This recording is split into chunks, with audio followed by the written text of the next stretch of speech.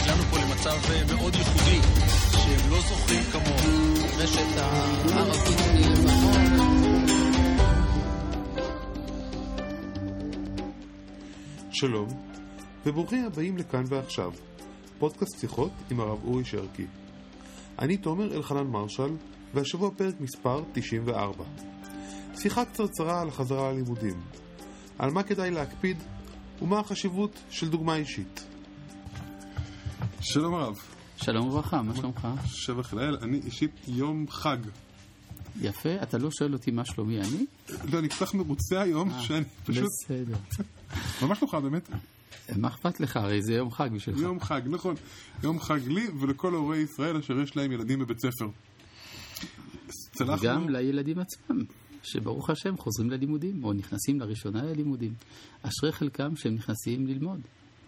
תורה וחוכמה. תורה וחוכמה, כן. מערכת החינוך, אפשר לדבר על זה אולי בפרק אחר. אבל כן יש, כן, למה? אכן, נכנסים בחזרה ללימודים וחוזרים מצד אחד לשגרה ומצד שני למקום של באמת ללמוד בתוך מערכת מסודרת.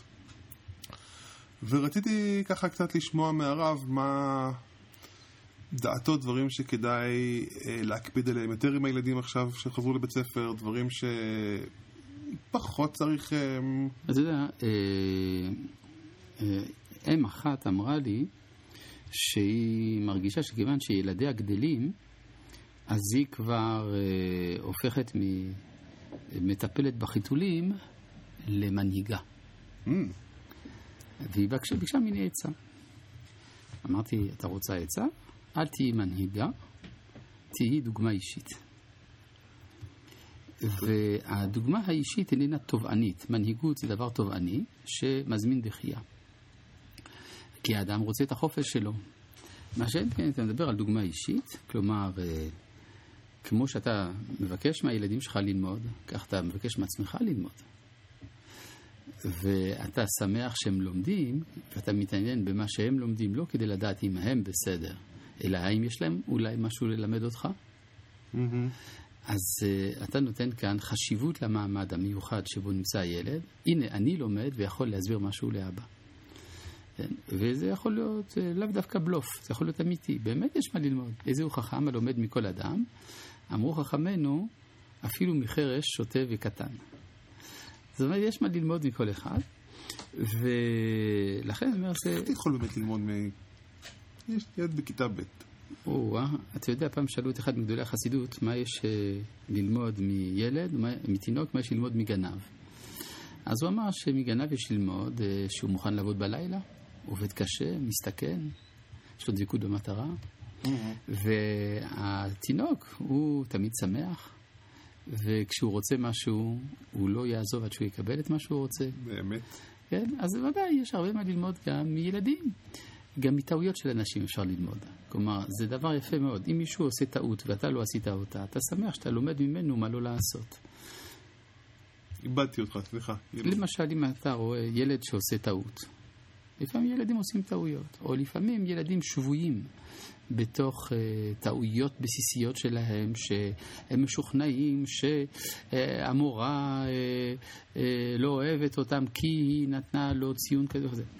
הרי זה הכל טעות, זה הכל בנוי על דמיון. ואתה שצופה מן הצד, אתה יכול לראות כמה חזק הדמיון. ומזה אתה יכול ללמוד גם על עצמך, אולי גם אתה שבוי בדמיונות.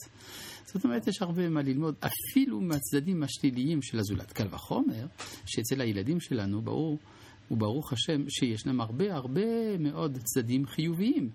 וצריך ללמוד, הנה, הילד שמח שהוא יצא לבית הספר, הילד גאה להציג את ההישגים שלו, וההישגים האלה יכולים להיות בכל מיני תחומים, ולכן יש מה ללמוד ממנו, בוודאי. וללמוד איתו, איך אפשר? ללמוד איתו זה רק אם לך יש חשק ולא יש חשק. הרי הלימוד עם הילד איננו בגלל הידיעות. ודאי שגם הידיעות חשובות, אבל הלימוד עם הילד זה כדי לפרנס את הקשר ביניכם. והקשר הזה אסור שיהיה קשר של שמרטפות. כלומר, אני אלמד איתו כדי שנעביר את הזמן ביחד. להפך, אנחנו לומדים ביחד כי זה מה שקושר בינינו. הסוגיה נלמדת.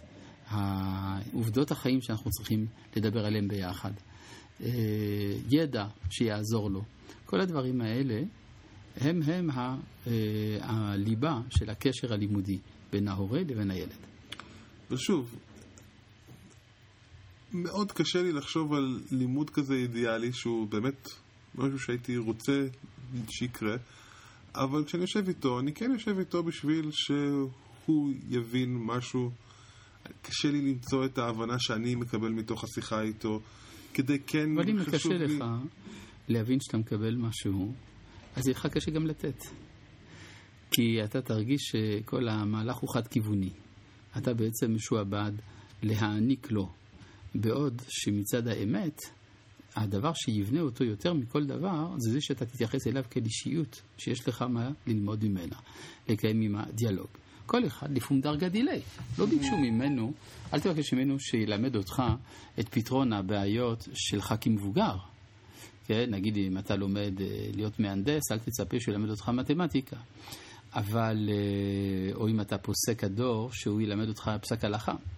אבל אתה יכול לשאול אותו על ספרה. מה אתה היית אומר אם?